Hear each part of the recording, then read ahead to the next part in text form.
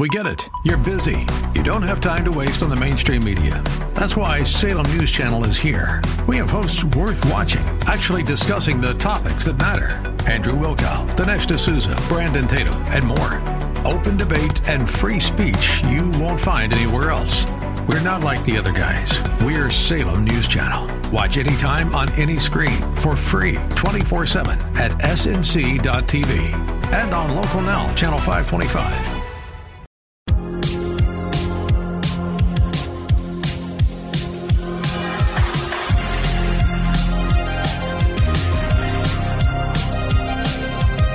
Welcome back to the show. This week, President Biden had his first call with Chinese dictator President Xi. He had talked reportedly for 2 hours about things like climate change and how the United States and China could work together under international rules, as was telegraphed by Joe Biden earlier in the week in an interview on Face the Nation. He's very bright. He's very tough.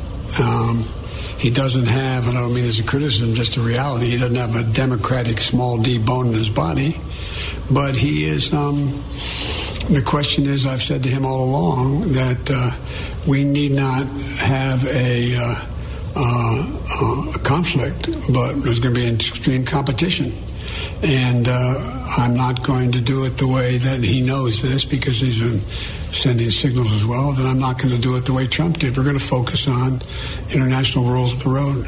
Mm-hmm. For more on this, we're pleased to be joined by Cliff May, president of the Foundation for the Defense of Democracies. Cliff, President Xi doesn't have a small d Democrat bone in his body. He's a bloodthirsty dictator. Not that there's anything wrong with that.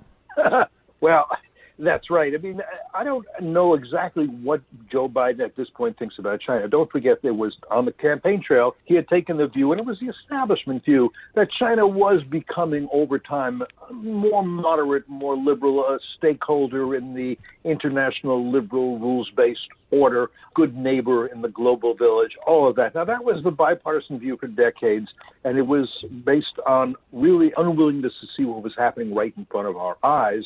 And the Trump administration did see it. In particular, I happen to know H.R. McMaster when he was National Security Advisor, a brilliant young man by the name of Matt Pottinger on the National Security Council, who was a Marine, a journalist, speaks fluent Mandarin. Mike Pompeo, they all said China's not liberalizing as it becomes wealthier, as we all expected. It is not moderating, and in fact, it is getting more aggressive. It sees itself as our adversary, and it wants to diminish the United States, and we have to decide whether we're going to let that happen. Joe Biden does seem a little bit more realistic. He's right. Xi Jinping hasn't the Democratic bone in his body, thinks democracy is a rather silly form of government that's bound to collapse, and he's going to push it towards that collapse every which way he can. So you don't have a policy yet, I would say. I do worry in particular about John Kerry, who's now this climate czar, who's likely to say, in order to get agreement for China to do good things on the climate over the next 30, 40, 50 years, we'll just have to suck it up in terms of Hong Kong, genocide of Uyghurs, military buildup, stealing our intellectual property, subverting Wall Street and our universities. Well, I mean, this is a topic that, requires a deep dig. There's no question. And part of the handle from some conservatives, principled realists, to borrow a phrase from the Trump administration, about China is, Biden will probably sort of hold the line on issues related to the South China Sea and to the protection of Taiwan. But the concern is exactly where you just started to go, is will they make terrible trades, a la the Iran deal from the Obama-Biden administration, with China in advance of this apocalyptic thinking about climate change and associated energy policy, where China has no interest in altering their industrialization and their development of energy sources that run afoul of the Paris Accord. And so John Kerry, for example, will look for Pyrrhic victories while giving away substance that puts us in a weaker position vis-a-vis China. Yes, and particularly if we start to give up the great advantage we've had in energy independence here in the U.S., by stopping fracking, by stopping the pipeline from Canada, that oil will probably, or that gas will probably go to China instead. And of course, by reducing military spending, because we have other things to do, is the Chinese will continue, as they happen, to ramp up military spending to get to the point, which is unfortunately close in a lot of areas now, where they can say, okay, the U.S. is not really a match for us. And in terms of Taiwan, I think the Taiwanese are rightly nervous right now because they see what happened in Hong Kong. But meanwhile, you've got the Europeans signing they haven't ratified it yet, but they've agreed upon a very wide-ranging new economic deal with Beijing, not even delaying it over what's happened in Hong Kong, what's happened in Xinjiang, which is part of the Chinese empire. So China is in general being encouraged. Now, it'd be very nice if Biden can reestablish better relations with our European allies so they're on our side rather than seeing themselves as somewhere in between China and the U.S. trying to broker fair deals. But because we could use strong allies, and I don't know that we have very many at this point. When we come back, I've got another question about China in the context of one of these world quasi-governmental institutions that they control. That would be the World Health Organization, and then we'll get to this assassination of a publisher in Lebanon and why we should take judicial notice of what happened there. More with Cliff May, president of the Foundation for the Defense of Democracies, right after this.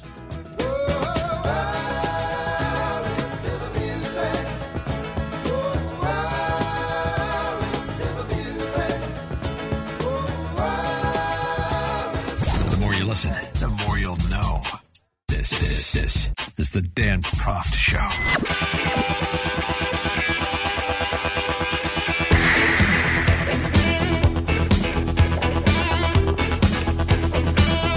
Welcome back to the Dan Proft Show. We're talking to Cliff May, president of the Foundation for the Defense of Democracies. We left off before the break talking about China, and I want to pick it back up there. By the way, NBC News tweeting out this week, in his first weeks in office, President Biden has made a flurry of international phone calls to American allies, including the leaders of Canada, Britain, France, Japan, and China.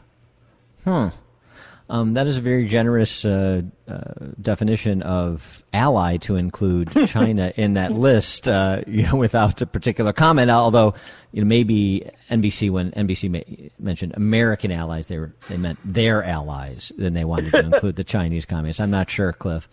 But the other news out this week was first the WHO saying that, we don't believe the virus originated in the Wuhan virology lab. It was probably animal to human and so forth. And then this additional story, the Wall Street Journal reported, about 90 people hospitalized with COVID-like symptoms in central China 2 months before it was first identified in late 2019, according to World Health Organization investigators, who said they pressed Beijing to allow further testing. Boy, is the WHO doing damage control for itself, for China, for the combination of the two? Yeah, a combination of the two, but particularly for China. What really strikes me as odd, I honestly don't understand it. Maybe you or somebody can explain it to me. I know that, sure, Biden wants to rejoin and refund the World Health Organization. We have traditionally funded it 10 times what China does, but China has had very special relations, as they do with a lot of international organizations, with the Director General, Dr. Tedros. He's not a medical doctor. He's Ethiopian. He's very much been their boy. So, okay, Biden's a multilateralist, wants to get back in, but why not have 1, 2, 3 small demands for reform, things we know are badly broken at the WHO?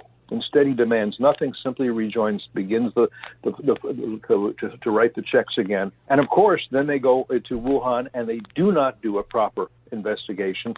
We don't see a connection. What a crazy coincidence. What a coincidence. So, yeah.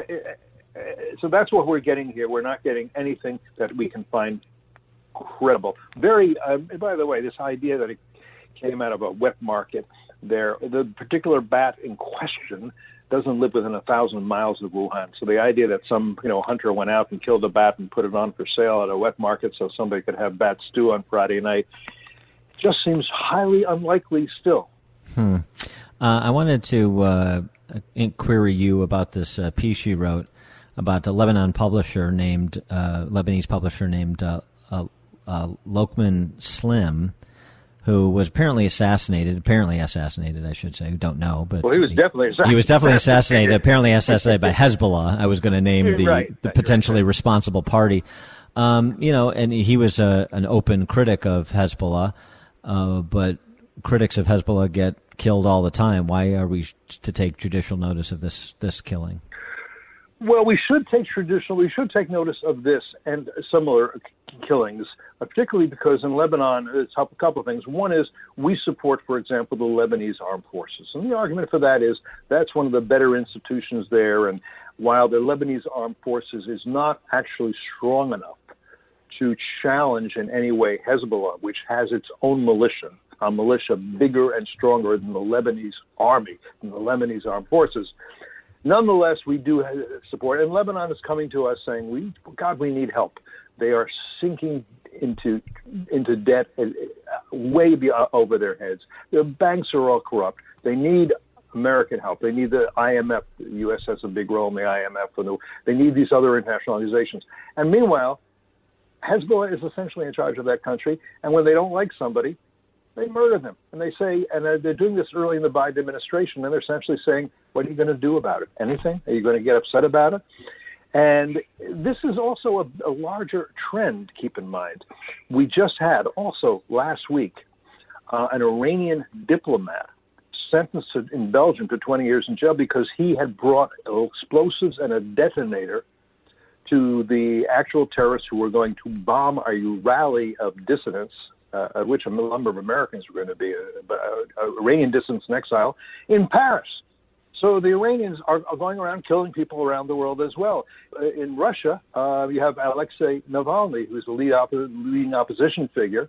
Over the summer, he was poisoned with a nerve gas agent. His supporters got him out of the country, and after months in a German hospital, he survived, comes back to Russia, and he's arrested immediately.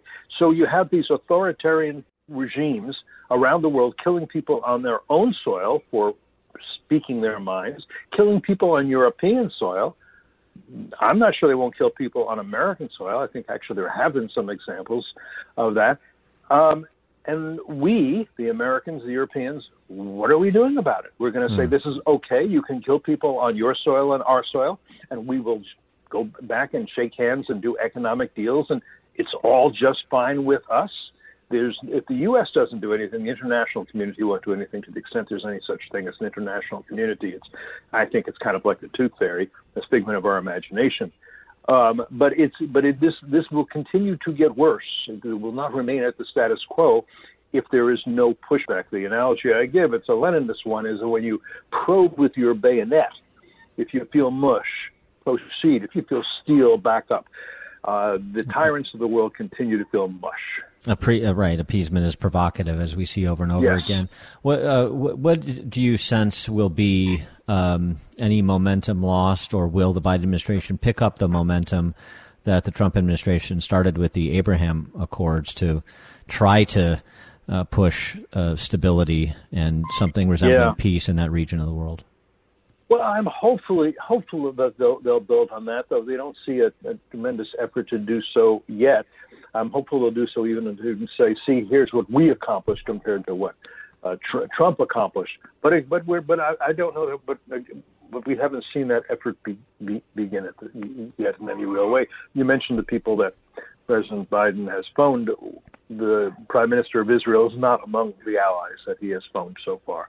He might have wanted to call and say, hey, and by the way, whatever differences I have with Trump, and there are many, I do think the Abraham Accords are a great thing. First time in a generation that Arabs and Israelis are making peace, and it's a warm peace. And I think there are things we can do on that basis.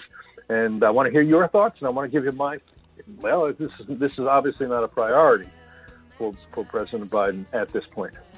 He is Cliff May, president of the Foundation for Defense of Democracies. Cliff, thanks as always for joining us. Appreciate it.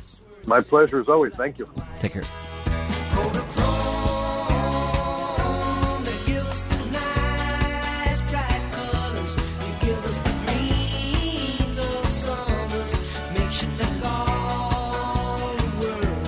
Listen to podcasts of the show at danproftshow.com.